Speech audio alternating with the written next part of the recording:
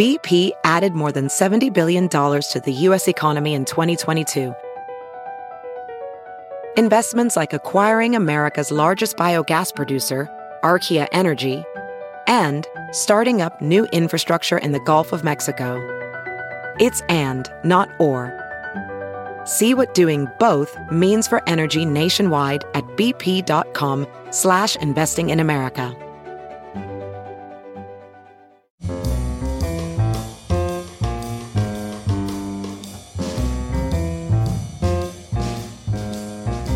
This is Merriam-Webster's Word of the Day podcast for Saturday, December 29th. Brought to you by Merriam-Webster's Collegiate Dictionary, 11th edition. Available from your favorite bookstore or online at www.merriam-webster.com. The word of the day for December 29th is prudent, spelled Prudent. Prudent is an adjective that means several things related to wisdom and judgment. It can mean shrewd, cautious, frugal, or wise, as in this sentence. The lawyer offered several prudent suggestions.